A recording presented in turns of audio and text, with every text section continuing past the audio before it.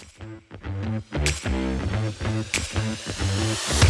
right, what's up, guys? We are back with another podcast episode. I just got back from San Clemente PPA. We've got a bunch of paddle updates, some brief thoughts on the MLP PPA stuff, but very brief on that. Largely, it'll be about this trip, and then stay tuned for the kitchen to hear about some rating stuff if you want to hear about the world of pickleball ratings and the state that's in. Ratings. Okay, when you said ratings, I was thinking like gaming, like you're gonna go on like a WoW raid or something. Like raid. Yeah. I see. It threw me off. Nope. I was like, this wasn't in the show. Raid. Yeah, I was like, this isn't in the show notes. I gotta keep something a surprise for you. Keep you on your toes, you know? Oh yeah, definitely. Oh man. All right, well, let's start with some paddle stuff. I actually didn't have that much, but you had quite a few paddles. The only thing, well, a couple, but the main thing I wanted to say is my last paddle review of the year is going to be the Ruby, and then I'm not doing any more after that. There's maybe the smallest chance that I will record some YouTube shorts or Instagram reels, like 1 minute thoughts on some paddles that I don't know if I'll get a full review of, but I still don't even know if I'll have time for that. So if anyone's curious, Ruby's the last one for the year, and then I'm sure a bunch of you have heard by now. Yeah, and then January, I'm gone, and then February, I'll be back, and who knows what's going to exist by February. I'm probably going to come back, and, like, one of the big companies is going to be, like, dead. Like, they're just not going to exist anymore. Dang, you're going to leave the audience out to dry like that? Like, they're going to be fiending hard. Relapse. I got videos to post in January that I'll schedule, but they're just not paddle reviews. Oh, yeah, they're addicts. They're gonna go into relapse, or it's over for them. I'm sorry, guys. Nah, there's like 6 other people. You, John Q, and all the people will keep everyone entertained while I'm gone. Maybe. We'll see. If you won't, John will for sure. No, for sure. I'll have some stuff out, but I'm gonna be focusing less on individual paddle reviews, and I'm working on like a series where I just kind of explain the lineups of different companies. I already have 3 kind of written up, and they'll be kind of like mini reviews within themselves as well. But one that I have coming up is on like the 6-0 lineup, and the Ruby will be featured in that video as well, which I do like quite a bit, and I know you like quite a bit. Well, so I can't wait to hear your full review on the Ruby. Yeah, I need to. I've hit it for a handful of games now. I filmed some gameplay, but I was more focused on just playing with it and not really thinking about the paddle. And now that I'm back, I'm going to focus on, deep dive, probably play a bunch this week, try and get that done pretty soon after. But I definitely won't have the review done on launch day. On launch day, yeah, because I was like, it's launching on the 6th. Like, so yeah, 2 days. It's not going to happen. Really? It would have been possible 10th, if I didn't go to honest. San Clemente. No, 6th, yeah. Okay. Yeah. Okay. Yeah. All good. That gives us time to someone else to catch up to you and the views. But I'm sure people will be waiting for your review for sure. Yeah. Maybe. We'll see. Okay. Other paddles we want to talk about is the Forza Mach 2, which I think looks quite promising. The shape is wide body. It's very similar to what's the other paddle that it looks like? The Solaire. Yes, the Yola Solaire wide body. It's still somewhat, I mean, it's not like completely short. There's, it has a long handle still for two-handed backhands. But yeah, it looks promising to me. I think it has a really high twist weight, really stable. I think Braden from Pickleball Effect also, mentioned in that it had a high twist weight and that it looked very promising. Have you hit with it yet? No, I literally just got home today and the package was sitting here. It actually showed up the day that I left for San Clemente, but I am really intrigued because of the base stats that I've seen. Valaire had posted in my Discord about it, and I believe the 16 millimeter is over a 7 twist weight, which like it's not common at all for paddles to have over a 7 twist weight out of the box, and then long handle, wide body shape. Like it just fills an area of the market that there's not a lot of people doing. Like I feel like there's a good chance I'm going to like this paddle a lot. Like I feel like I'm going to want to hit it this year, but I don't know if that's going to happen or not. Yeah, I think I'm probably going to like it a lot too, because it kind of fits in similar specs with maybe like the Scorpius and maybe the Movin 13S, but maybe with it, but I know it has a higher twist weight, so more stability than those other two I just mentioned too.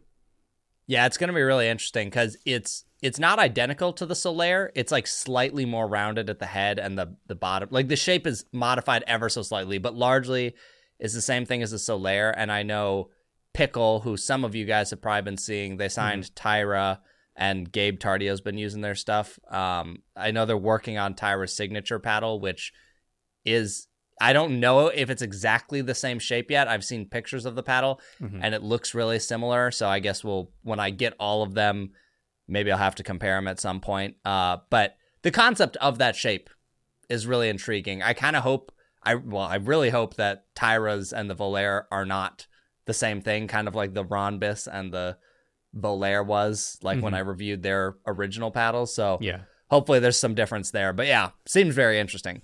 All right, cool. All right, next up, I want to quickly talk about Vulcan's new paddle that's technically not released yet. Some of you guys have like probably seen Jay DeVilliers playing with like a raw carbon fiber Vulcan paddle. My buddy Aaron, who plays for Vulcan, he came through to town and we got to hit a bit and he had it. He says this is like 1 of 5. Like Jay DeVilliers has like 3 and he has like 1 and the other one is, I don't know, probably with the manufacturer. But I hit with it and it's really good. I was like, yo, you just need to release this now. It's definitely a power paddle. And I don't know any specifications or anything with it, but I just remember when I hit with it, I was very impressed. So, I mean, that'll be a nice win for Vulcan if they release it as it is or if they don't tweak it that much. It felt very stable, very powerful, really controllable, good spin. It just felt overall like solid, like to me. So I'd be curious to see that paddle when it comes out. I feel like Vulcan really needs a win because they've essentially not been relevant since I started pickleball, which is like, I'm at what, 2.5 years now, I think. Yeah, I think we're at 2.5 years, and like there has been 0 point in time where Vulcan has even been remotely relevant. Yeah, like the most relevant thing they've done was the 900 series, and that was definitely significantly overpriced for what it was. Yeah, well, I mean, so I'm like the ball, right? Or like, is that? Well, they're working on a ball allegedly, but who knows if, I don't know. Maybe the ball will be a win as well, but. Okay. They need a win. I feel like, I don't know, man. Some of these legacy brands, like that's how I felt about Engage. Felt like they were falling off the map. Then they released the Pursuit Pro, which absolutely crushed it. Paddletech's been hanging on for dear life, is what it feels like. Though I will say, the Annalee one is pretty good. I really wanted to get to that one this year, and I don't know if I will. But maybe next year. I do think that one's. It probably deserves more credit than I think it's getting right now. I keep seeing people say like, oh, it's nothing special, like blah, blah, blah. Everyone's had it. But if it's not thermoformed, which as far as I can tell, it's not, it's got to be like the hardest hitting non-thermoformed paddle or one of them that I've touched. Like the 12.7 millimeter is so poppy. I don't know. I think there's a place in the market for that. If it was priced, let's say they did like 180. Yeah. I think a ton of people would use it. At $230, it's a little bit expensive, but I don't know. That's another one that I want to get to because I think it's more interesting than people might think. Okay. Well, we'll wait for your review on it next year when you come back from vacation. All right. That's right. Next up, I want to quickly talk about the Wild Monkeys Spirit. Wild Monkeys is like a kind of like an entry level brand, just regular cold pressed paddles. Before they did come out with this new one that's thermoformed, long handle, plays very and like fairly soft and muted, but it's a good performer. I think for the value that you get in the box, I forgot how much it goes for, but I know it's pretty competitive. But I think the value you get out of the box is good. They give you weighted kind of strips and bars in there with a paddle eraser and some edge tape with it, and I think it's like a good option if you're looking for a thermoform paddle that's a little bit softer and you kind of just get all these other goodies inside the box. So that was pretty sweet. And then also, I know some of you guys have heard me talk about it before, but the company called Ethos that makes the paddle called the Arete and the Scorpio, I think it's called, but like it's the one. The Arete is the one that looks like a triangle, like a shield or whatever. You may have seen it, but I saw two of them like this week within like the span of like 2-3 days, like two of them out in the wild, and I was like, oh my gosh, I've seen more of these than I've seen Franklin STKs out in the wild, which is kind of nuts to me.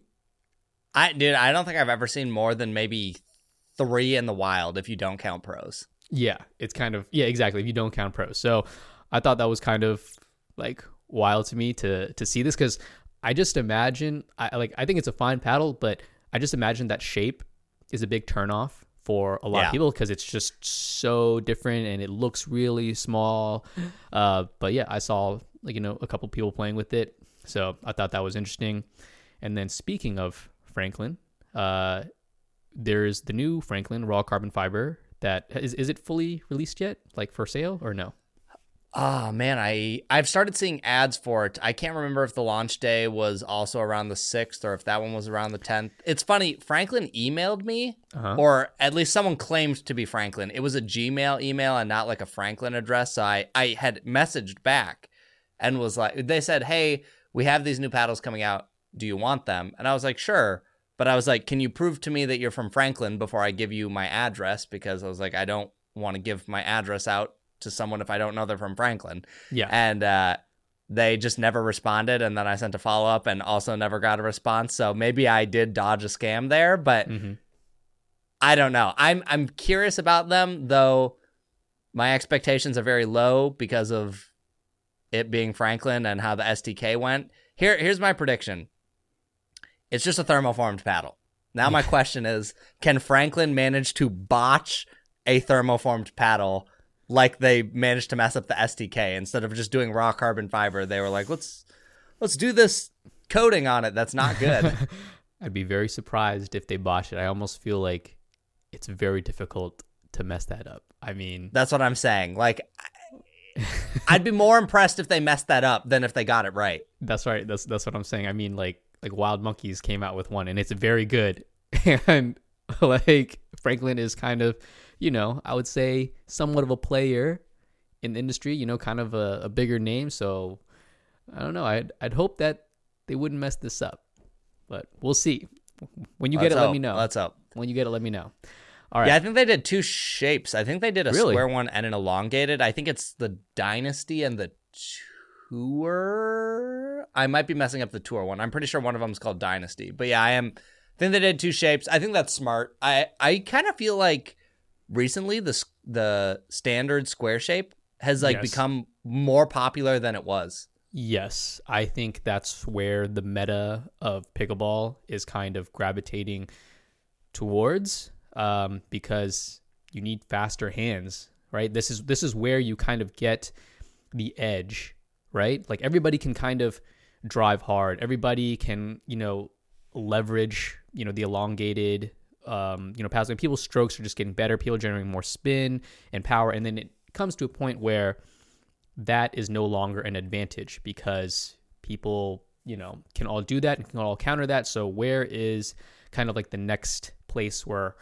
optimization, lies? And that's in the volley to volley hand battle exchanges and the counters. And for that, and also resets, like wider body, better for resets, more stable. Like, right.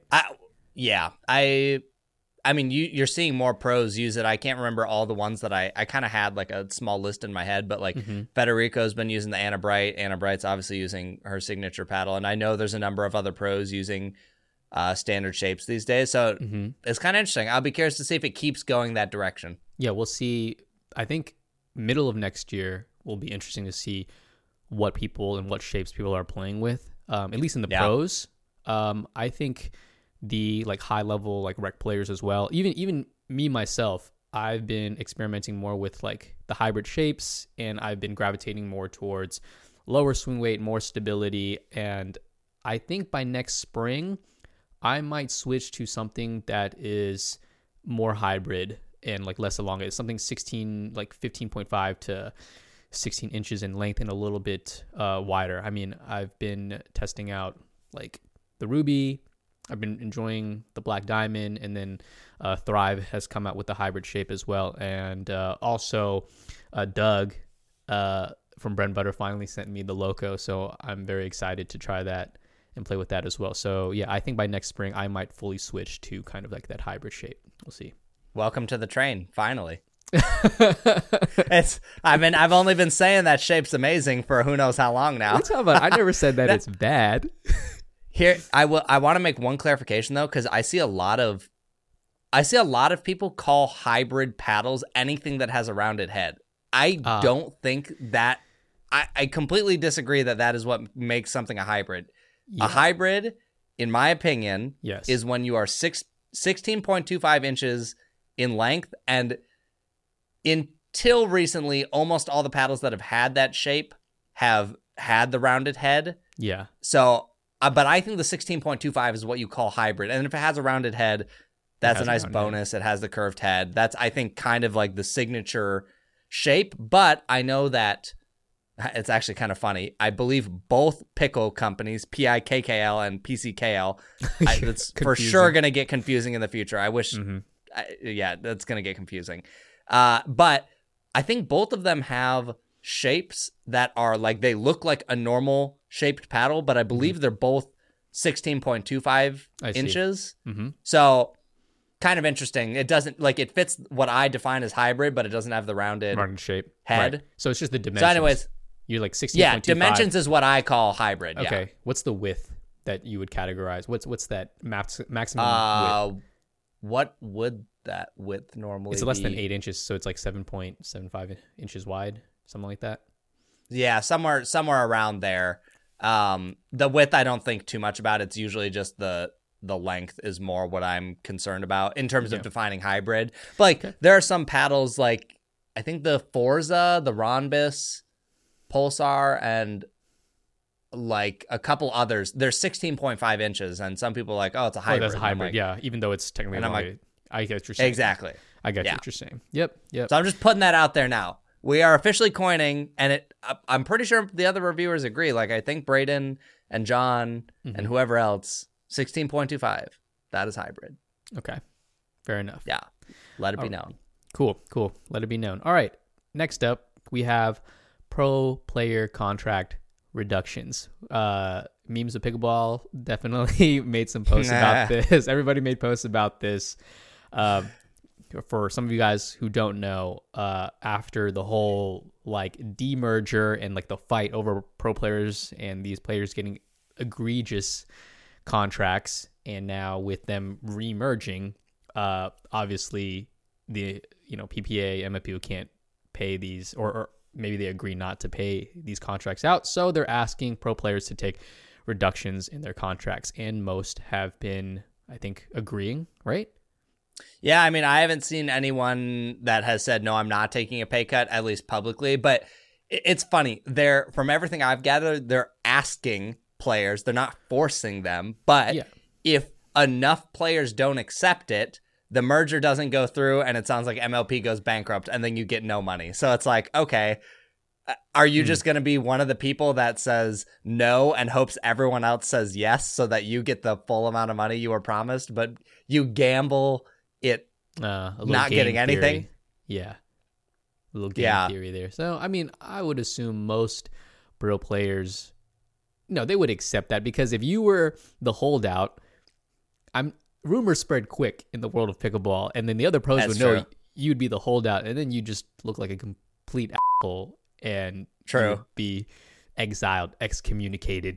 Nobody would want to work with you. Like, okay, screw you, whoever. What's super funny to me is that there's been these posts, that like the Dink or whatever, it's like a quote, and it'll be like, like Ben Johns had one, like, I took a pay cut and it's like good for pickleball and yada yada. And I'm just sitting there going, okay, first of all, I'd like to know how much of a pay cut you took. Like, if you took $10 off your $1 million salary, that's a pay cut, but it doesn't actually contribute anything. And I'm not saying that's what it was, but I don't think they even need to say the amount, but all these posts felt so forced. Like, I think there was one of James where he was talking about taking a pay cut. And I'm like, this just sounds like something the organizations were like, hey, we need you to say this because it makes it look good. Like, it's a PR move.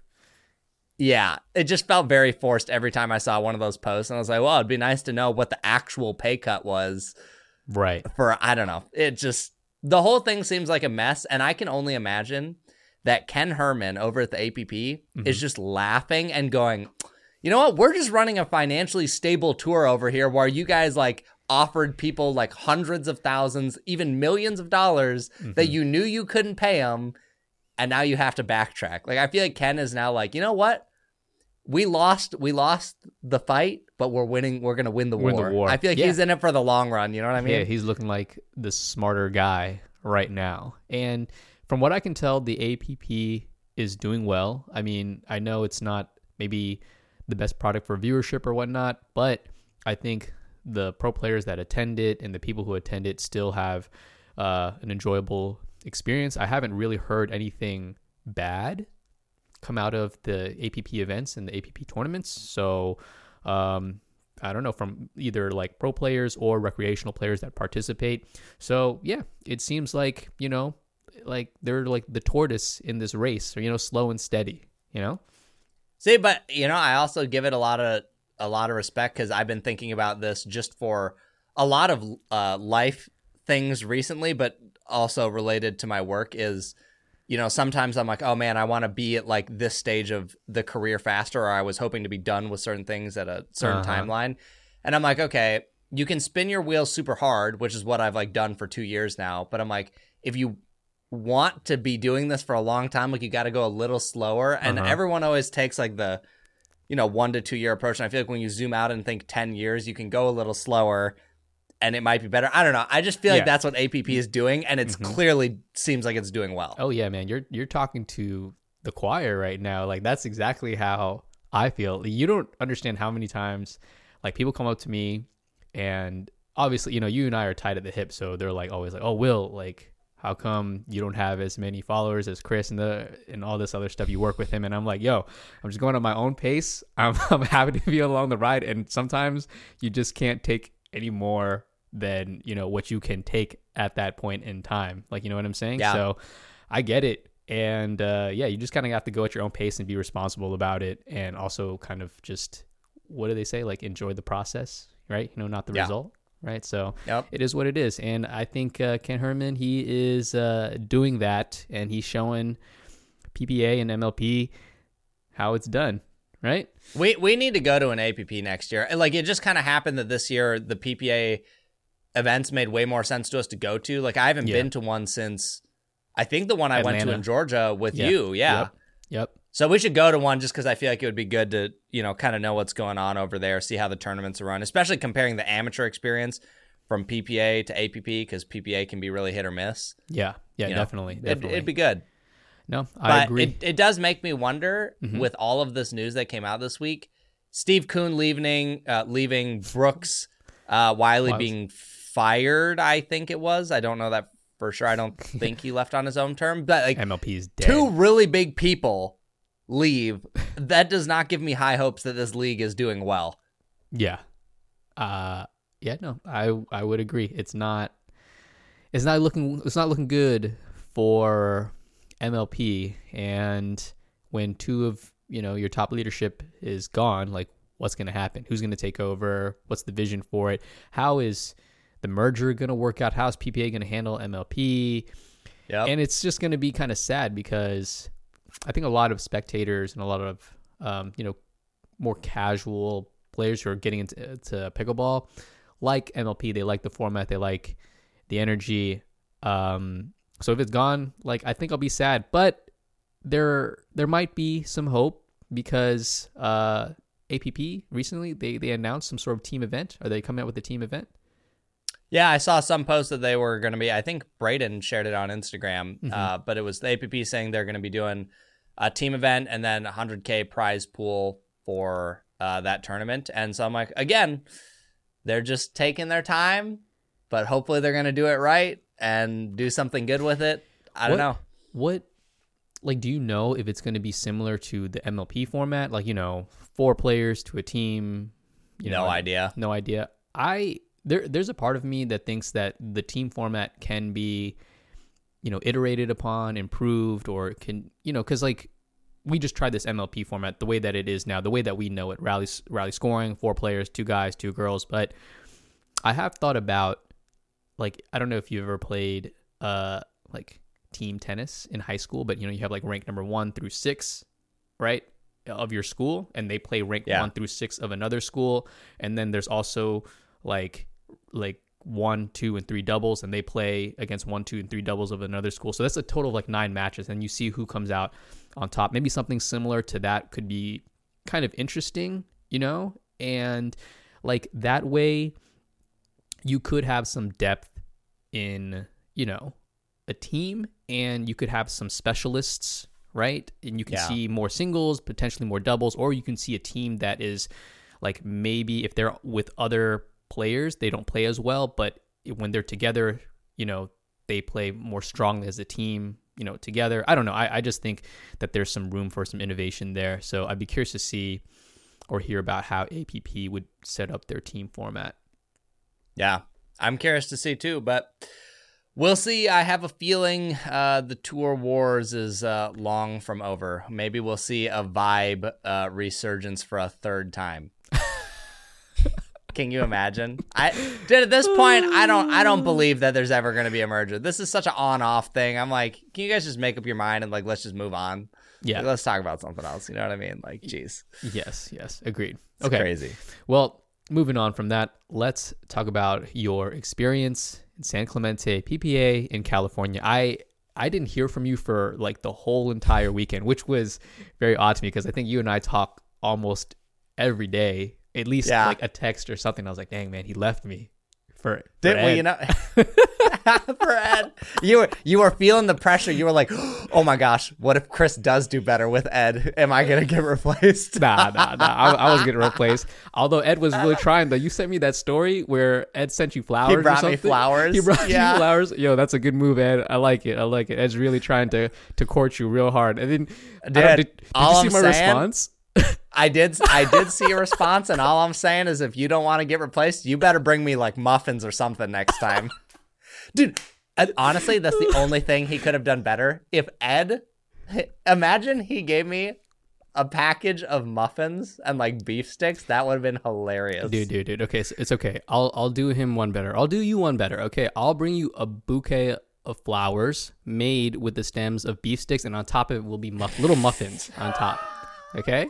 That would be so funny. Actually, I don't even know. Now that I've said this out there, if one of you guys out there are listening, if one of you guys do that for Chris when you see him out in the wild, like that, you will be good. You will definitely get a shout out on the pod. Maybe your photo will actually be flashed up on the video. That might be like Pickleball Studio Hall of Fame or something. Yeah, exactly. So if one of you guys want to do that out there, I would love to see that. Like for you, just somebody to walk up at you with a bouquet of flowers made of beef sticks and muffins. Yeah, that would be crazy. But dude, I will say, it's funny you say like, oh, like, we didn't talk much during that time. I am absolutely horrible at responding to any form of communication when I'm at a tournament. Like I get Same. I'm just so in it with like being with friends and like competing that like I'm horrible at texting even my wife back. I have bad. To like, it is. I've gotten a lot better about like, okay, I got to make sure I send some updates and stuff. But like Kyle tried to call me, like there was a bunch of emails I didn't respond to.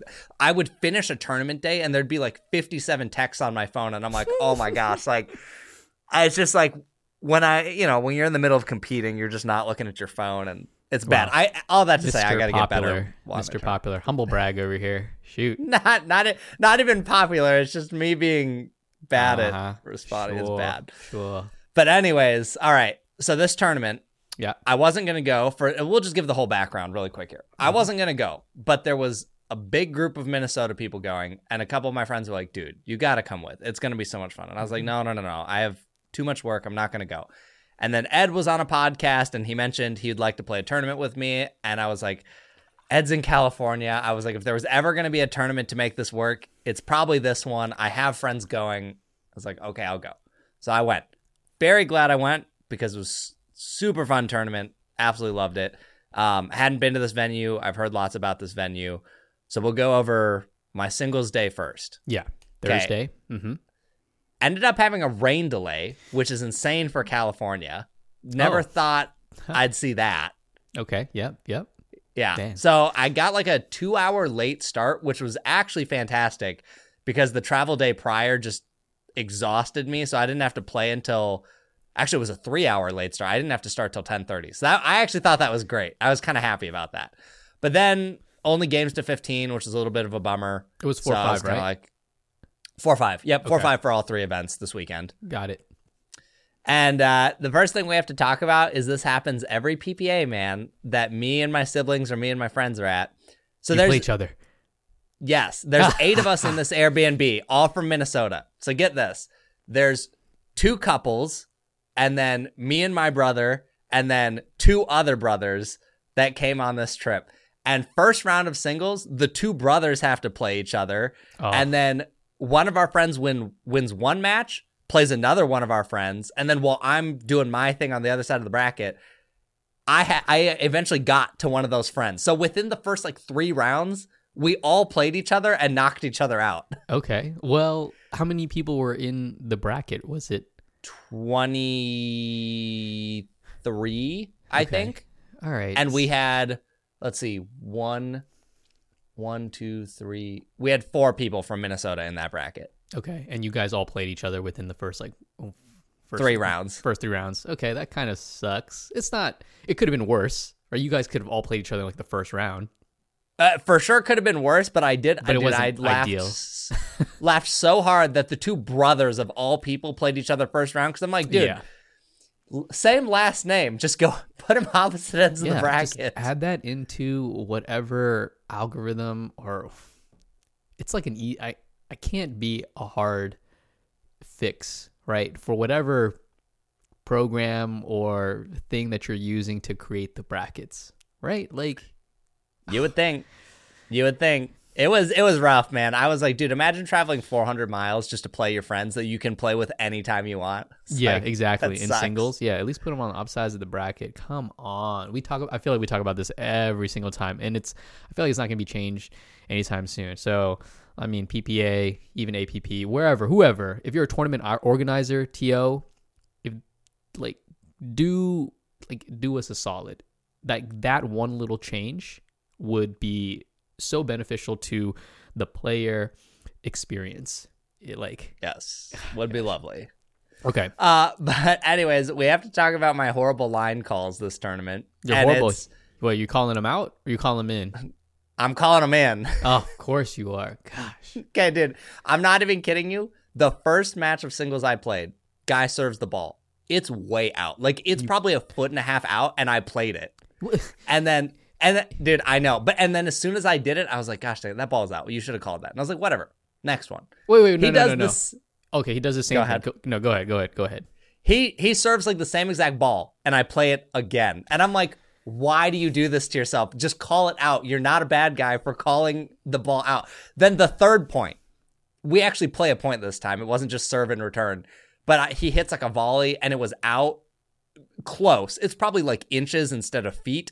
But it was also out. And I was like, dude, 3 in a row. Just call the dang ball out. Like, you're not a bad person for calling it out. This guy just totally took advantage of you. He was like, nah, that was out, bro.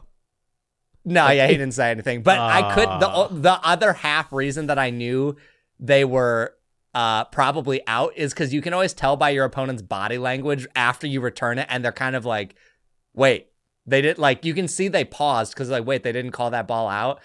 And every time I was like, oh, yeah, but even they know it's out. Oh, yeah, but this guy took it. Like, here's the thing. Like, if it's close. Well, but what are you going to do? So, like, let's say I hit the serve return. Yeah. Are you going to pause and say, hey, bro, like, my serve was out? You're never going to say that. Well, no, you're not. Yeah, I would. No, you would never do that. Yeah, if it's if it's egregiously out, like, I'm calling my own, like, point out. Like, I'm calling my own shot out. I'm like, nah, bro. Like, the next time I'm so keeping track of this. The next time if you and I play a tournament or if I'm watching, I'm totally watching for this. Look. Okay, yeah, totally watch for it. If it's like a foot out, like, no, I'm calling it. And if it's like clearly out, like, but if it's close, like I'm saying within an inch and you call it in, like, I'm playing it. But if it's like, yeah, if it's like a foot, nah, bro, like, I'm not taking that. All right, that's the first time I've ever seen Will play the good guy card. Normally, you're like, bro, I take advantage of that. Normally, you're the villain of this podcast. Oh my god! Okay. All right. So, anyways, terrible line calls on my part. I started down like 0-8 or 0-7 that game, and I was like, dude, you suck. I was like, are you really about to go to the back draw immediately? Wait, how much were you down? How much were you down? Like 0-8. Bruh. It was bad. I was like, dude, you're terrible at this game. I ended up winning that 16-14. Dang, what a comeback. Look, this goes back to that time I asked you. I was like, would you rather be down 7-1 and on the comeback and you have the momentum, or would you like to be ahead? And I told you, man, it's better to be down and then come back. It's way better. Well, you know what's funny is that's going to be a huge trend for this entire tournament, because I think I'm pretty sure my next 2 matches, yeah, I also started down similar amounts. I was down at least 0-5 or like 0-6, and then came back and won those matches. So you might be right. That might just be the play. Yeah, that might just be the play. I hope Nam is listening to this right now. He's probably like, I told you so, like in his head. I can't wait for him to hear this part of the pod. Probably. But so I got all the way to the semifinals of the singles day, and I got to play friend Brody. Brody? From Carbon. Oh, snap. Did you get revenge? Please tell me you beat him. Oh, believe me, there was a whole lot of trash talk the entire day. Every time we passed each other, it was like, dude, I'm going to destroy you if you get to me. And even during our match, there was so much trash talk. Like, did you record it? I don't think, did I film it? I think I actually did film it. I'm pretty sure I did, so I should go back and listen to it, because literally, like, there was a bunch of his friends, there was some of my friends, and it was like interactive. Like, everyone was kind of in on the banter. It was very funny. That's the best. I loved it. I thoroughly enjoyed it. But after Carbon made that post that was, clipped our podcast and was like, yeah, like, basically we're just talking about how badly we got beat by Brody, I was like, I need revenge. Well, I didn't get revenge. I ended up losing 8-15. So, congrats, Brody. Here's your second shout out on the pod. You beat me again. Good job, Brody. But what I am going to say is this man has one of the worst backhands I've ever seen in pickleball. Why did you hit to it? Dude, I tried, but first of all, he is genuinely very good at running around it. Yeah. I was impressed. But the first few times I hit to it, it was so bad that it like caught me off guard. I was like, no one has this bad of a backhand. I was like, that was a mistake. And then I kept going to it, and I was like, bro, he bunts it like it's a baseball. Like, he can't put it away. He just like bumps it and drops it in the middle of the court. It's like, I mean, clearly it doesn't matter because he beat me, so that clearly says something about me. But I was just like, how is your backhand this bad? Like, I know he holds his forehand weird, and that's why the backhand's bad, but I was like, dude, it's impressive that you can play this well with a backhand that's this weak. Well, shoot, he made it work. He did smart. He got it back into the middle of the court, took away the angles, and then, I mean, I bet you just ran around a bunch of backhands you tried to hit and just smoked you with it. He did. He had some very impressive forehands. Like, he also had a lot of net chords, so those were kind of annoying. But it is what it is. It was fun. I liked playing Brody. He's a good guy. I like when I can banter with people. It makes me feel very comfortable. So it was a good match. Okay, sick. Yeah. What happened Anyways, next? to wrap up singles day, I ended up going 3-2. So I lost in the semifinal, and then my next match, if I won that one, was to bronze. And this is why I said, maybe you're right, because I start this match, and once you went to the back draw, it's first to 11. Okay. I start this match up 6-1, and I'm feeling great. God. I lose this match 10-12. Ooh, dagger. When we switched sides at 6, he just started smoking me. Like, he crushed it, man. He found, like, he kept hitting these backhand down the line shots, and I wasn't adjusting for it. Like, it was crazy. I ended up having match point. I got to 10-8. He clawed his way back, got to 10-10, got ahead. And then, in classic Chris Olsen fashion, he hits this, like, lob-ish ball at the end that I'm pretty sure was out. All my friends afterward were like, dude, I cannot believe you called this ball in. Oh, in my defense, I believe the ball was very close. But when I turned around and started tapping my paddle, like, yeah, nice shot, like, you won or whatever, I could tell his face was like, is he really giving me this? not because it was way out. I think it was just so close that any other player in a tournament Yeah, would be like, yeah, that ball's out. Yeah, exactly. Tournament out. But I was like, it just feels so bad, dude, to like at like match point to have a ball that close and like call it out on someone. It's like, I can't be that guy. Like it feels, I would probably rather lose than like end up winning that match and then feel like maybe I hooked someone. You know what I mean? Okay. I see that. I don't know. If it's match point, I become much more evil, especially in tournament play. I'm just saying. So if there's anything that's actually 3-5 about me, it's my line calls. And it's because they're bad for me. Yeah. Oh, good. Okay. Well, it sounds like you had a good time. You performed well. Yep. Had some close games. So, I mean, you got ended up getting fifth. Pretty good. Yeah. Not bad. Yeah. I mean, fifth out of like 24 or however many teams it was. PPA, like in California. Feels good to me. That's solid. That's very, very solid. Okay. That's what's up. All yep. right. So, anyways, Friday. Yeah, we'll go through this day really quick. I hurt so bad, my lower back. Remember the Jordan Briones camp? Remember what happened to my back there? Yes, you could not move. You were... Yeah. Very, very similar Friday morning, but I could tell it was right before it was going to get that bad. So I was like, guys, I'm not going to the venue today. Like, I'm going to loosen my back up with a massage gun. I'm going to stretch all day. Ended up taking care of my back. It ended up being fine after that. But I will say it probably would have been as bad had I not been doing all this gym training with Connor Derrickson or that pickleball trainer who you guys should totally go follow because he makes some great content. I've been working with him for like a month and a half, maybe 2 months now. Wait, do you work with him in person? No, just online. He gives me all the workouts and then I go do the workout and we talk about it or whatever. Got it. Yeah. He's great. I like working with him, and I feel like this was my second time, I think, ever playing all three events, and I'm pretty sure, dude, like, if I was not going to the gym, I could not do this. Like, it's really hard to play all three events. Yeah, I bet. I'm sure you were destroyed. I mean, dang, if your back got to as bad as when we were at the Jordan Briones camp, yeah, that's pretty bad, because at Jordan Briones' camp, I was bad. I was basically like couldn't move. I was like, yo, are you sure you're not the one who's in their 45? 30s? Yeah, 45. Yeah. Like, what's going on here? Yeah, okay. It's bad. So, but it's getting better. Ended up taking care of it Friday, and then Saturday Go ahead. So that means that did you warm up for men's doubles with Ed at all then? Because I would have imagined you would have done that Friday because you just flew in. Yes. We played very late Friday, like around 8:30. So I had the whole day to kind of relax and get stretched.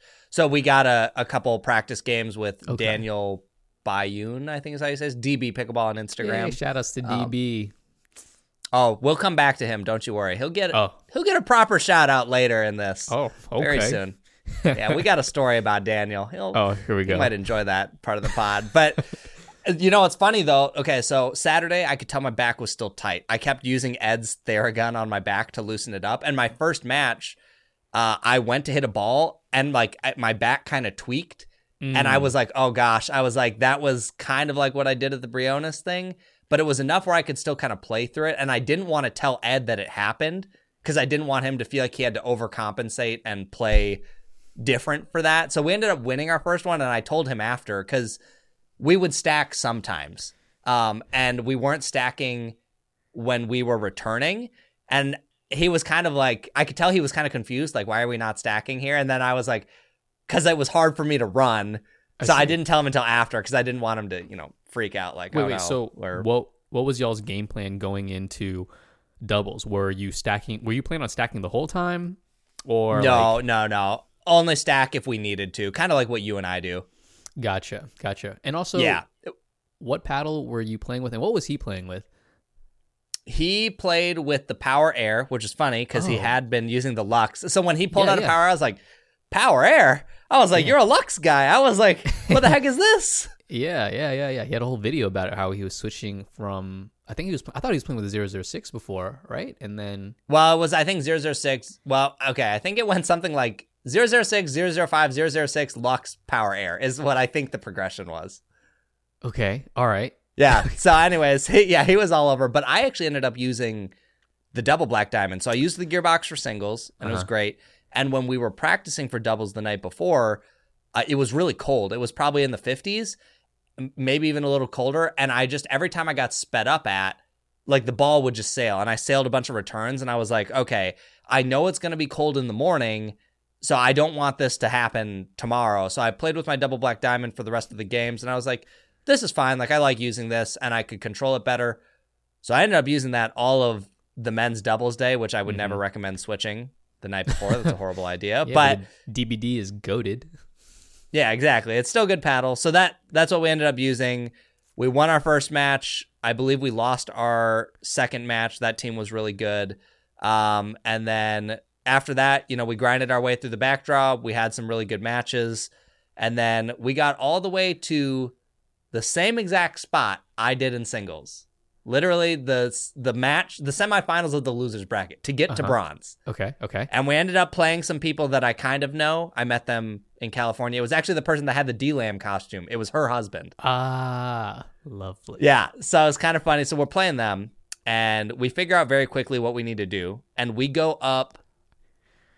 Was it 6-1 again? We went up a bunch, like 8-1, 8-2, 8-3, something like that. We were up a bunch.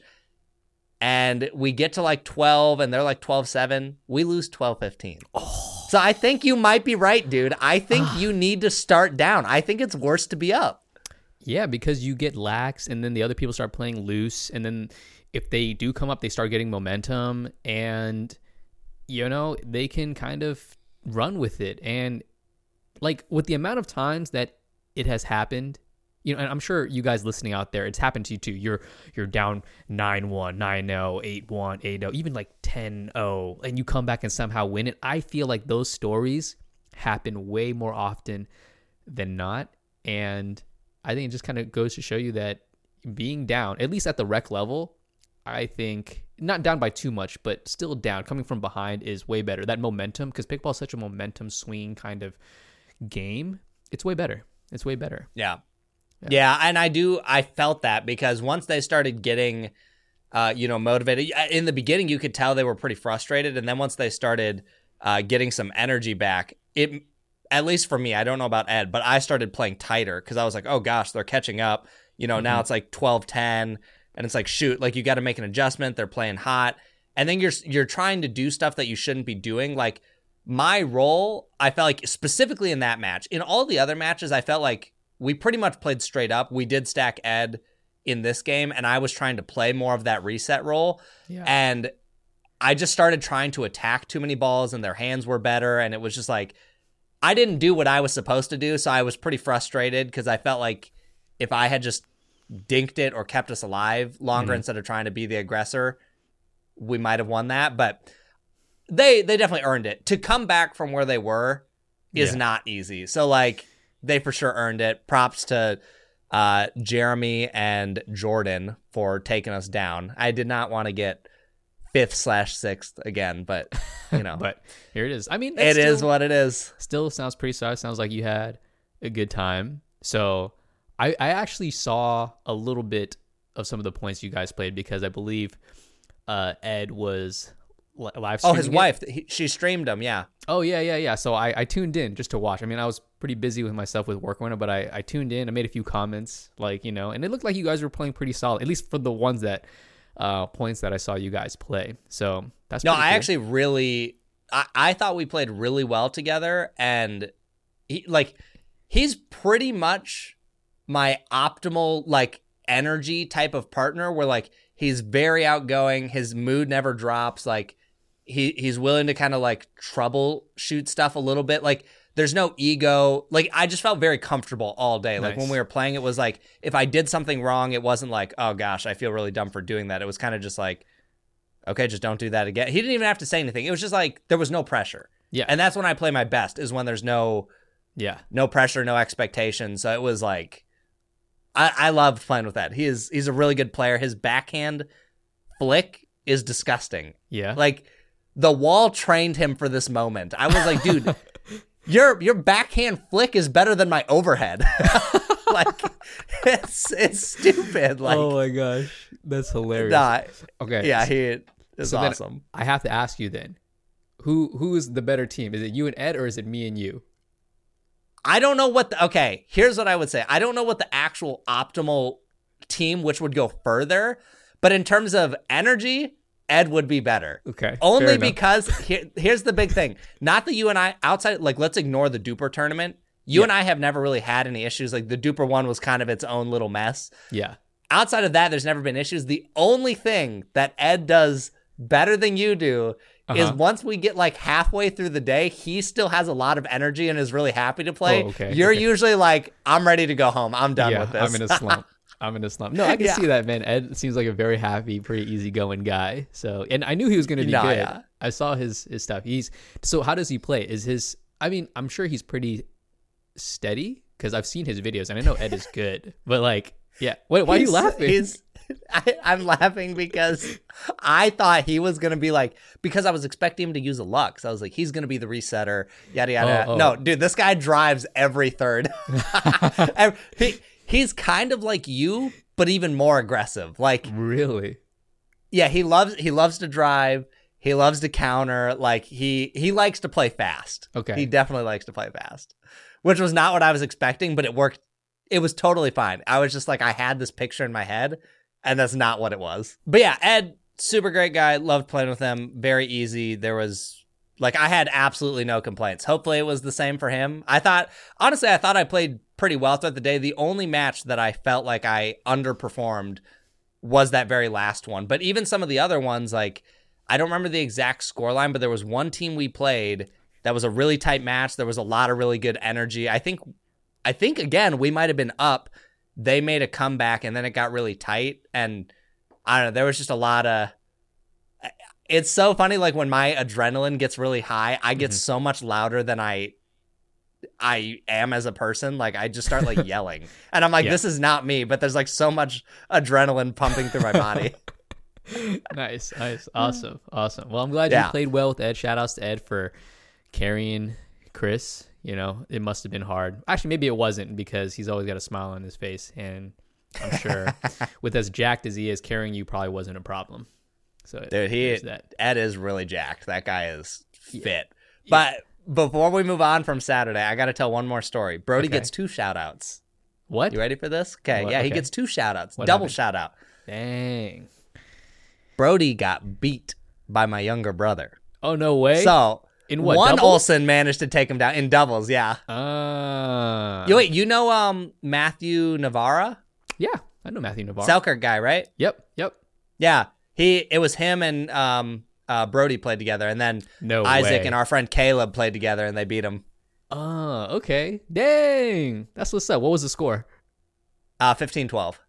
Okay, so close match. I mean, and honestly, I'm kind of not surprised. Caleb is like an amazing player. Your brother is also really good, but also your brother has experience playing against him. Yeah, because we played that one night, and he was like, "Oh, so he's seen the Brody forehand. He knows what to expect." So, yeah, definitely. So I had to put that in there, and now I'm gonna tell this story really quick. I wish I had beat him in singles so bad, because he said, and I quote, and we were trash talking a bunch before the tournament. He was like, if I lose to you and your brother, singles and doubles, I will quit my job at Carbon and I will quit pickleball. No way. So we were 50% of the way to making him quit. He's not quitting.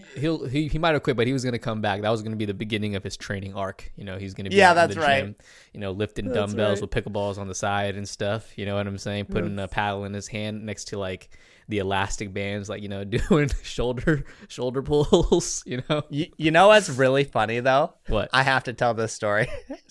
So I got to talk with Thomas Wilson for like 30 minutes. We were just sitting and chatting or whatever. Oh yeah. And there was a point where Thomas was hitting with Brody, just like, you know, we were kind of all just watching. They were warming up, just doing some stuff, whatever. Yeah. And we kept making jokes every time Thomas would like beat Brody and be like, "Oh yeah, like Brody's bad" or whatever. So Thomas starts like joining in on the fun and kind of starts making fun of Brody. Oh no. And later when Thomas found out we were playing each other, and somehow we were talking about the banter, and Thomas just goes, Yeah, Brody's just like that guy that you can just like make fun of. Like he's just kind of easy to make. And I was like, dude, Thomas is the nicest guy on the tour, and even he's saying it. I was like, normally gosh. I'm the guy that's easy to make fun of. That's what I was about to say.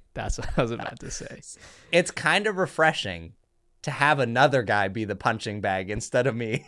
Okay. All right. Well, next time when you would have definitely been more of the punching bag had you have beaten him in singles. So Oh, dude, he never would have heard the end of it if I beat him in singles. I would have mentioned it for the next 4 podcasts. Okay. All right. Okay, so next up on the list, you're saying something. Oh, was there something else? No, well, the thing I want to jump into is, so every time, you know how you bring the basket back to turn in the score? Yeah. Okay, normally they keep the ball, but you know how they're switching balls next year? Oh, so they're giving them out. Dude, they were just like, take these. Like, and I was confused. I was like, what? They never tell us to take these. So it took me a couple times before I was like, oh, they don't want these anymore because they have a ton of them. Dude, you would take the balls from the basket and then they'd be like, do you want more? Like, we've got more, take them. Oh. And I just made me laugh because I'm like, yeah, I mean, it's free Duras, but also like, because no one's going to use them next year. Dang. Well, that's kind of cool, though. I mean, they gave you some free Duras. Okay. Side note then, do you think we'll ever see a Dura ever again once PPA or MLP or whoever switches to whatever new ball? I'm going to go with yes, but I think a significant decline. If another tournament does not pick that ball up, like whatever the PPA ends up using, I think that's what a lot of tournaments are going to go to, and I don't know why they would keep using a Dura. Like, because any competitive tournament player is going to use what the ball of the tournament is. So, like, APP would have to continue using the Dura for it to stay relevant, in my opinion. I see. Speaking of balls, I made like a video comparing like the 3 new balls, like the Helios, the Pro S1, and the GB1. And so I've only had positive experience with the Pro S1, but I've noticed that there was a lot of people in my comments, just mentioning that they don't have the same experience. They're having more negative experience with the Pro S1. So I was really curious about that because some people were saying, oh, it warps kind of quickly, then you get bad bounces. And although I know it does warp, like eventually, like mine doesn't warp that quickly. And even when they do, I don't feel like I get many, if at all, bad bounces with the Pro S1. But I don't know.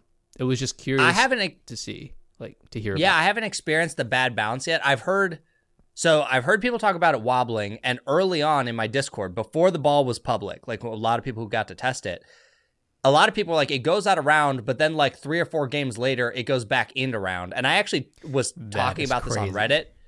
Well, that's what I was saying. But like, I've heard enough people say it. Now, a guy even at San Clemente came up to me and he was like, yeah, mine would go wobble and then they'd go back into round and it's totally fine. And I posted on Reddit and I kept getting downvoted. Like, I think people were like, this guy's a Selkirk shill. And I'm like, I'm not, but okay. Like, I've not had a bad experience with the ball yet. And I think it's because it's cold here. It's harder to warp the shape. So I'm kind of wondering if it's like going to be one of those balls where it's really good in the cold, but then in the heat, like it kind of sucks. It kind of warps. Okay. Well, I don't know because like we got them pretty early, and then Jeff, he played in Austin. He plays in like triple digit heat waves sometimes, and he says it's still good. So I don't know. It was just interesting and curious to me. But yeah, anyways, I'm gonna keep an eye out for sure because I'm gonna keep an eye out as well. I still think it's a good ball, even when it warps a little bit, because I have seen a few of mine that do warp, and I still play with them, and it looks funny, but the bounce still bounces good.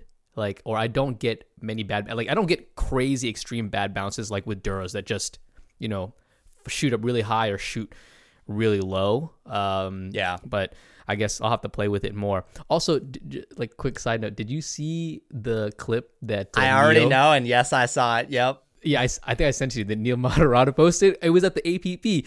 Like, I've never seen that. So for those of you guys listening, if you haven't seen it, Neil Matarata is a pro player, and he was playing with Joey Farias from Gearbox. Yep. And I forgot who served it, but the ball literally like hit the ground and it literally rolled. Yeah, right? It didn't bounce. It literally did not come off the ground. It immediately started rolling. How is that possible? I know. I've never seen that before. I think they were playing on a pickle roll. Pickle roll. Yeah.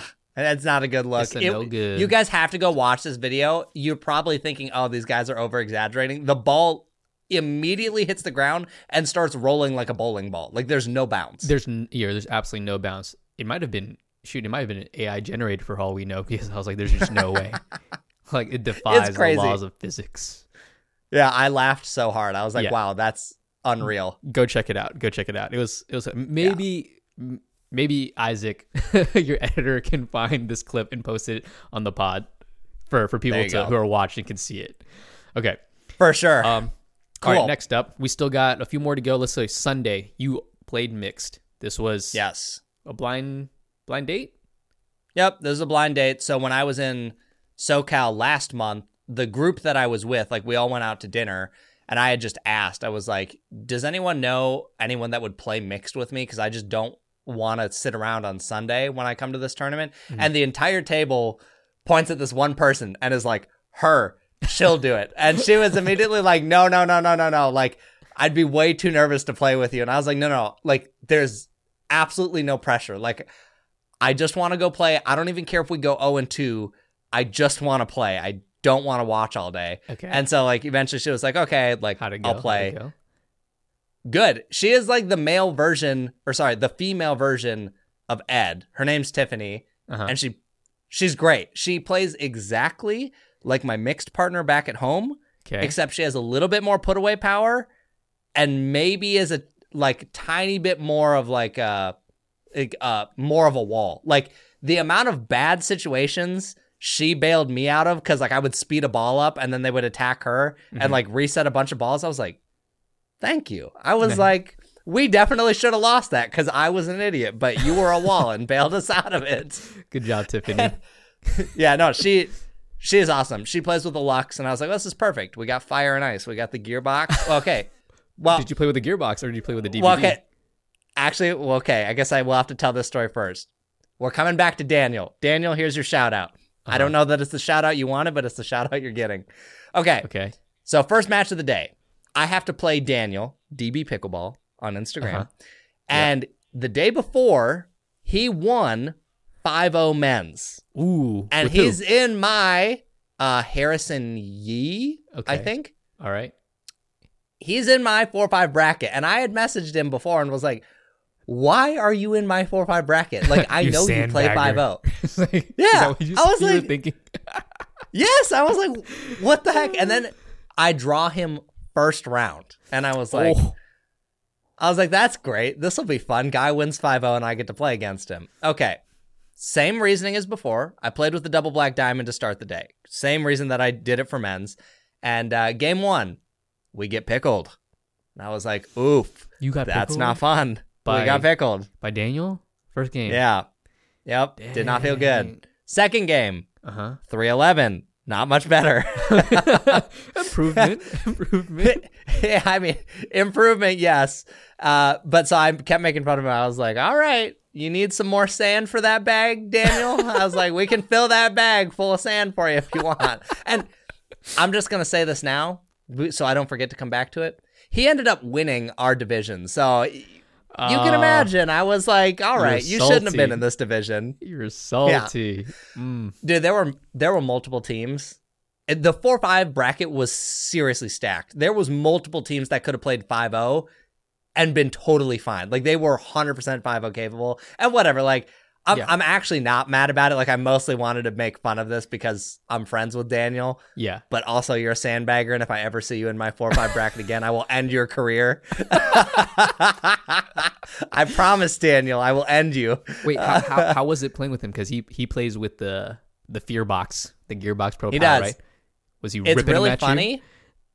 He hits pretty hard. I mean, he can use the paddle well, but I guess I'll tell this story as a side note. When he plays men's, he plays with Harrison, who uses a Lux. So when I warmed up with them the day before with Ed, I was like, oh, the Lux guy is going to be the resetter, and Daniel's going to be the power guy. No, it was the other way around. The guy with the Lux hit harder than the guy with the gearbox.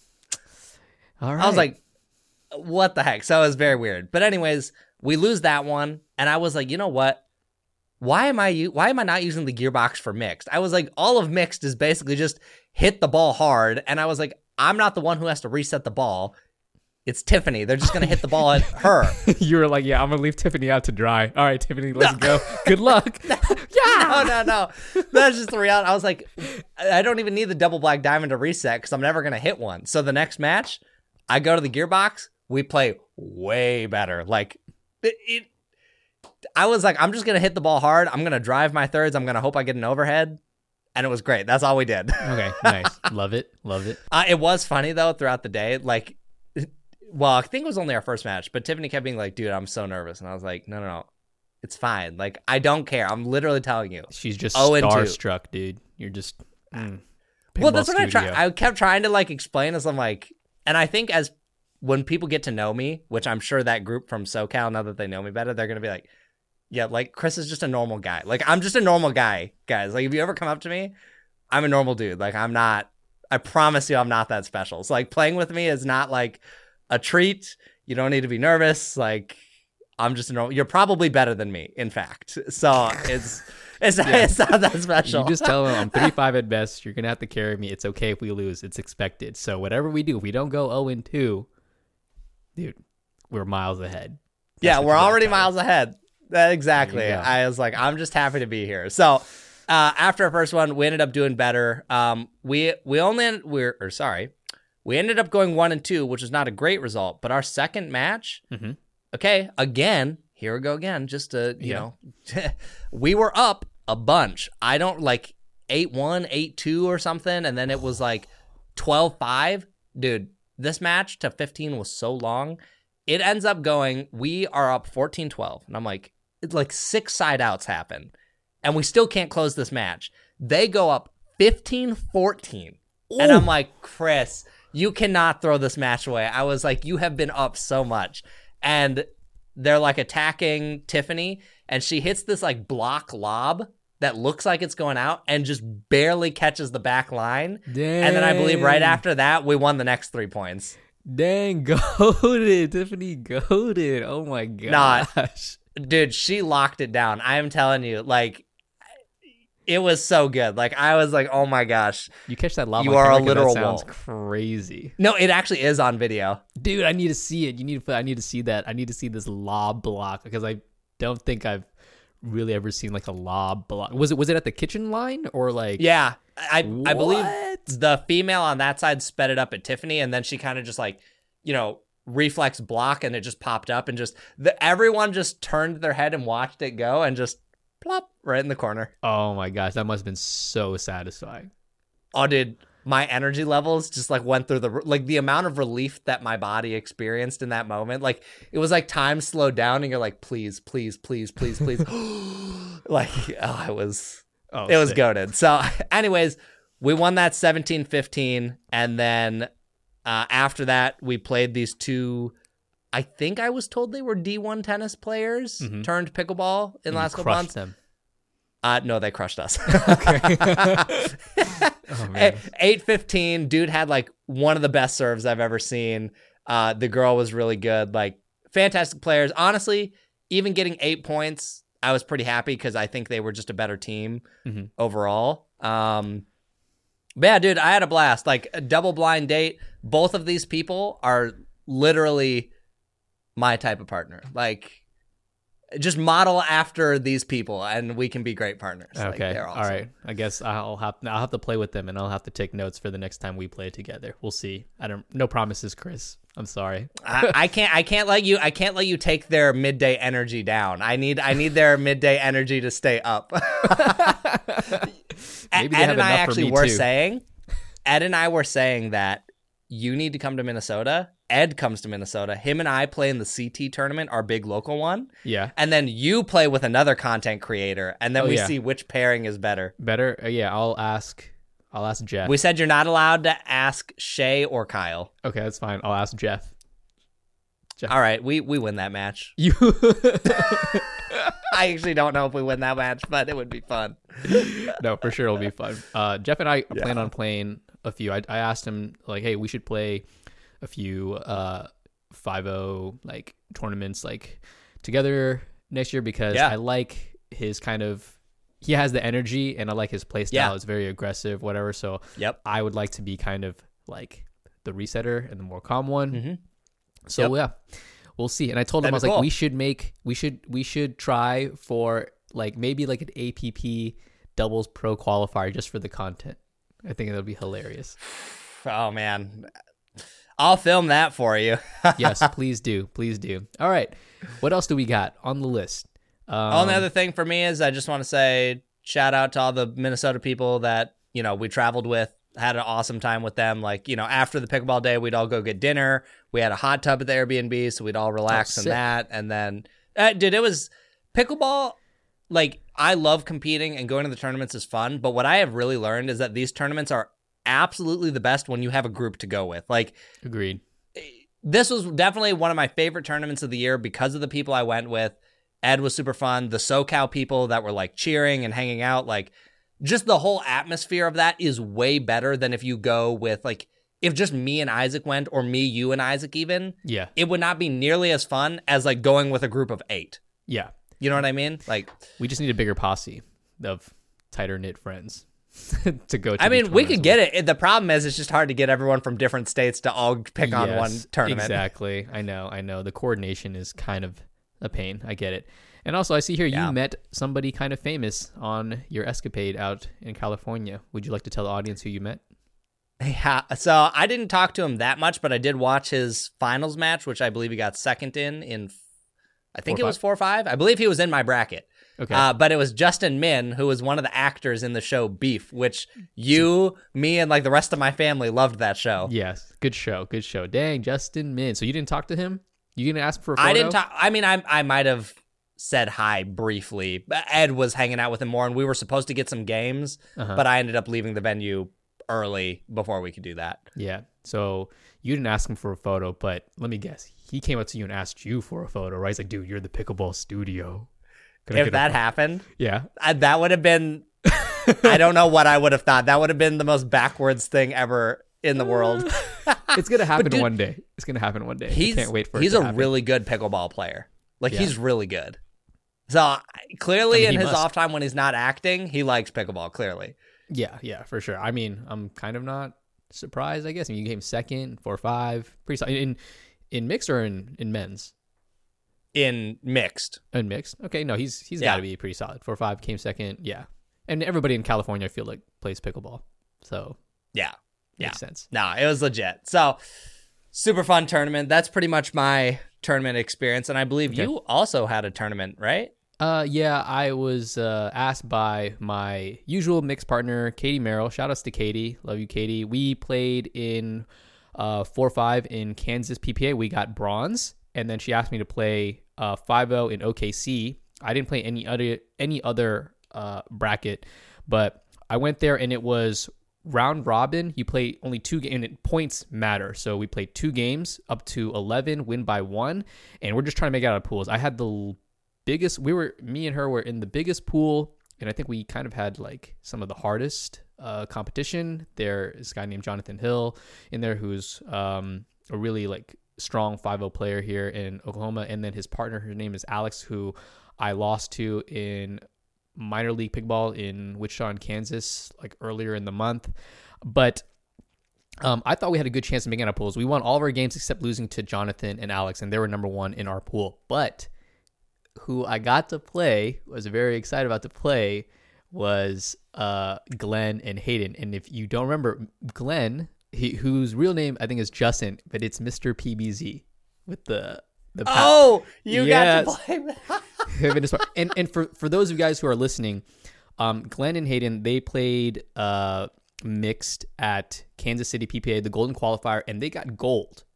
And Katie and I got bronze, and we never got to play them. But I remember watching them play, and I was like, oh my gosh, they're like a countering machine, like duo machine. So, but you have to explain why. What paddle does he play with? He plays with the PBZ paddle. And for those of you who don't know, the PBZ paddle is like, how would you describe it? It's like the bird. It's a saw. It's a saw. Yeah, it's a saw. It's like a serving tray with the handle at the end, essentially.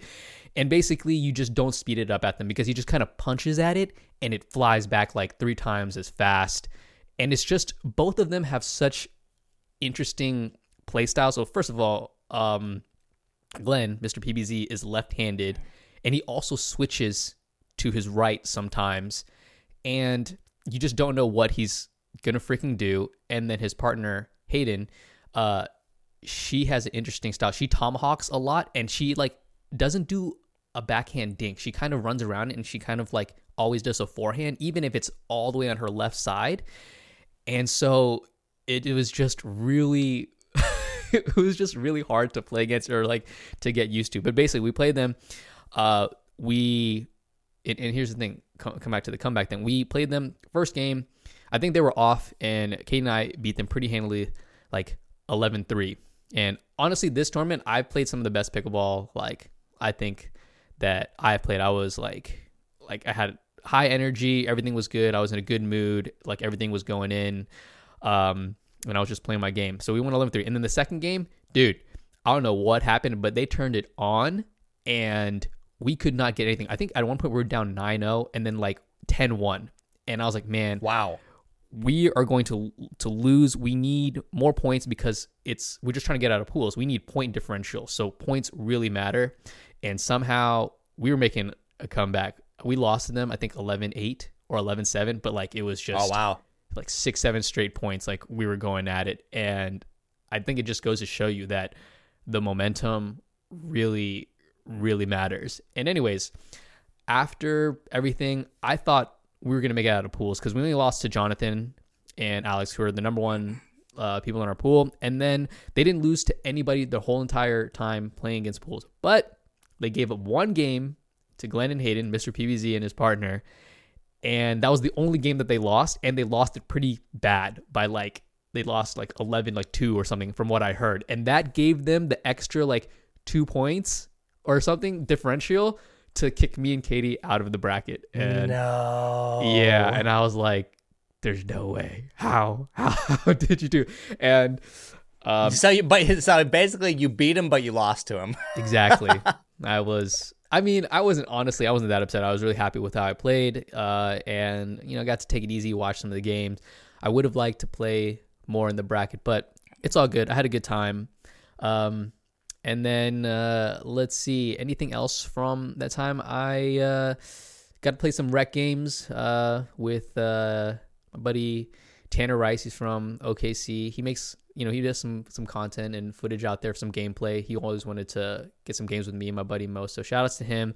I got to play him in my Crocs. Everybody was like, well, you playing them Crocs again? I'm like, yeah, it's what I do, It's the signature move. It is a signature move. And then also shout outs to a young gentleman by the name of Finn, who I met out in OKC. He's like a fan of the pod. And it was so funny because you met Katie, right? Katie is such a mom. And like Katie somewhat like humble brags or flexes that she knows me and she's my partner. She's like, yo, I'm partners. I'm friends with Pickleball Will. So like people are like, yo, you know Pickleball Will? And she's like, yeah, I'll introduce you. But she does it in such a mom way that's somewhat embarrassing, and I can tell, and it's so funny. So she introduced me to Finn. He's like, hey, Will, I want you to meet my friend Finn. Let me take a photo for you guys. And I can tell, like Finn is a little like, oh my gosh, why is she doing this? She's embarrassed. It's like, you're embarrassing me, Mom. And I just that's so funny. I think it's just so funny. But yeah, shout outs to Finn, yo.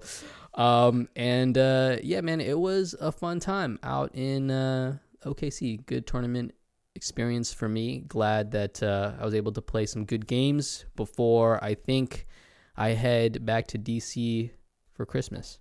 So yeah. No, I'm same for me. San Clemente was great. Good way to end the year. Thought it was a lot of fun. I really enjoyed it. I thought the tournament ran very well. I liked the venue.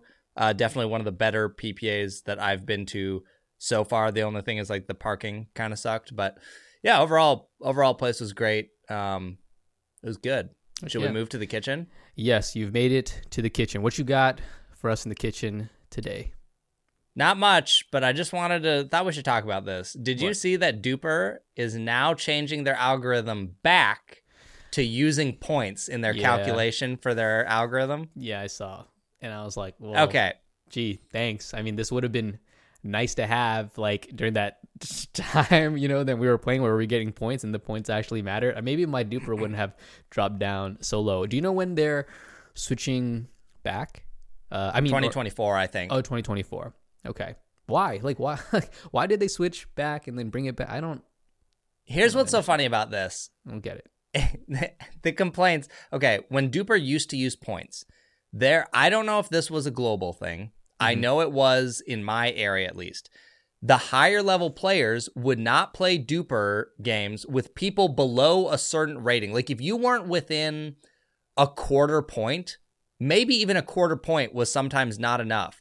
People wouldn't play with you because if you didn't beat that team by like a landslide, then your Duper would go down. So like let's say it was a half a point. Yeah. And I don't remember exactly how many points you couldn't give up, but essentially if you gave up more than like 2 points, your Duper was going down. So everyone was like, well, I'm not going to chance it. Like, it's kind of dumb that I have to basically pickle a team that's half a point below me to not have my Duper go down. I mean, all Duper had to do was just tweak their algorithm a little bit. Like, not make it 2 points and make it like, I don't know, 5 or 7 or something. Like, you know what?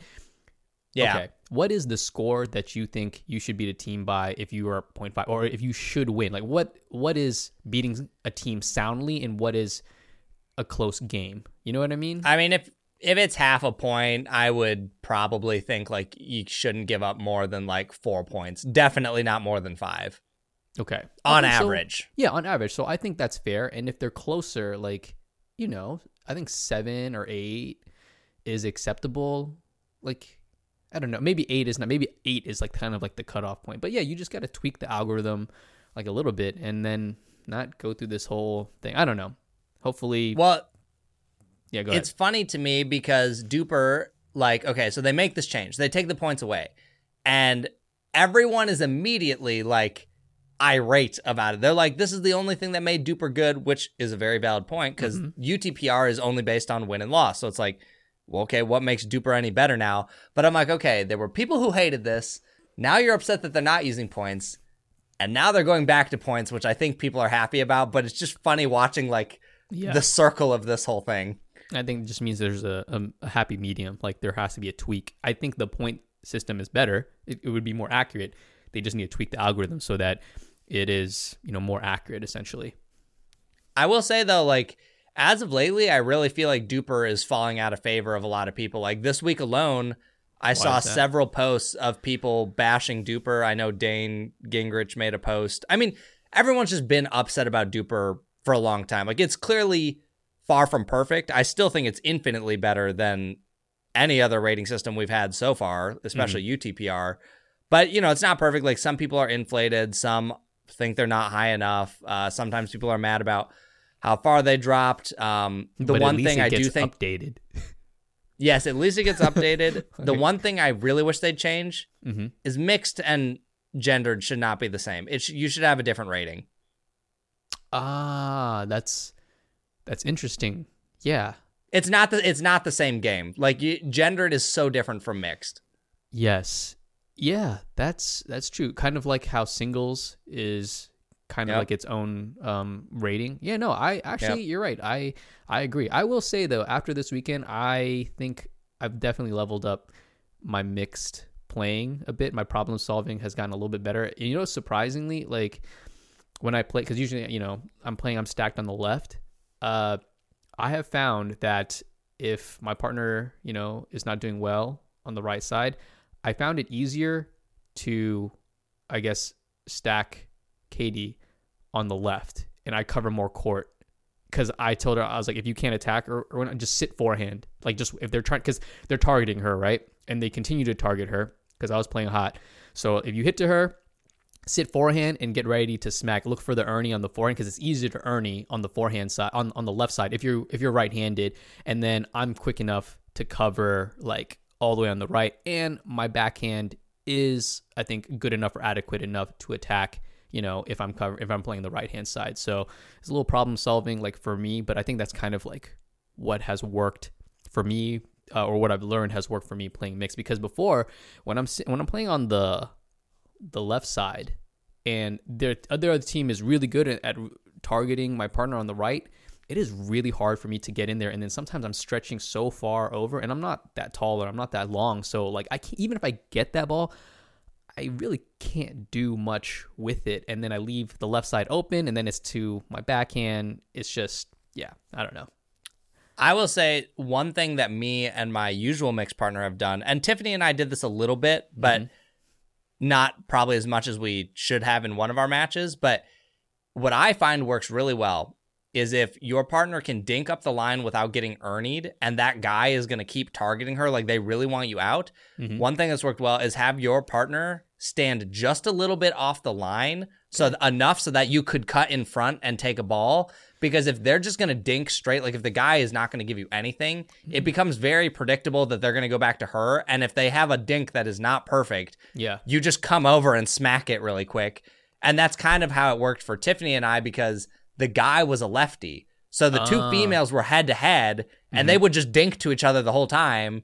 So it was kind of nice to be able to come over and just like attack a ball, because you knew, or generally speaking, I didn't think I was going to get a ball that came cross court back to me. So it was like, okay, I'll just wait for you to leave a floater, and then I'll come in and like smack it. Okay, yeah. No, that makes a lot of sense. Yeah, I'm going to have to try out some of these other things. Yeah, it's been much more enjoyable to play mixed, at least this tournament, now that, you know, I've seen more games and kind of like I can see why you like it a lot more, because before I was like, man, I don't know what I'm doing. Like, it just seems, I don't know, kind of like a free-for-all for me, or I'm just being completely isolated. But it's there's like a systematic way to kind of problem solve the situations or the patterns that you see. Like, you were right. Like, the patterns are easier to see, and you can change things up so that you can solve for these patterns a lot better in mixed, because you kind of have an idea of what are the optimal like patterns and situations are in mixed. So yes, that was cool. All right. Totally. But yeah, Duper, man, I don't know. I kind of feel like, I don't know that they're going anywhere necessarily, but I do feel like if they don't start making some good changes, they're definitely going to be in trouble. And it seems like pickleball brackets and Duper don't get along. And I'm like, well, if you can't scrape the data from the biggest tournament website, like Steve Kuhn's, you're kind of hosed. Well, not Steve. It would be Tom Dundon owns pickleball brackets. Right. But Steve Kuhn runs Duper now, right? Or he's focusing on running Duper? Yeah, so he wants the data from pickleball brackets, but pickleball brackets won't let them take the data. Okay. Yeah. And over on the other side of the pond is APP. They're working on another rating system right now too. Yeah, right? They're working with that, UTR tennis system. I haven't heard any update about that, so no idea how that's going. I haven't either, but I mean, that might be a contender in the future. Who knows? Yeah, we'll see. Ratings are a disaster in this sport. I mean, it's still a fairly new thing. Could it be better? Yes, but I think it's still early on. Let's just say everyone's a 3.5. How about that? Oh, okay. Yeah, we can say everybody's 3.5. You can have your own rating, 3.5 at best. That's right. I wish, dude, whatever system, right? Maybe the new one, you can put that like 3.5 at best as its own little like a joke, It'd be hilarious. An Easter egg? An Easter egg? Dude, yeah, as an Easter egg, like I'd switch to I would applaud that system. I would switch to it and like shill it out hard. Everybody switched to this. Everybody switched to this one.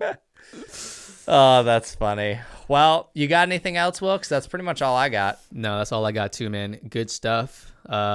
Shoot, we only have a few more podcasts to go before we hit the end of the year. Only like 3 more, man. 3 more. Let's go. Thank you for everybody. You've been following along this whole entire year, helping the pod grow, helping us grow. It's been awesome meeting all you guys.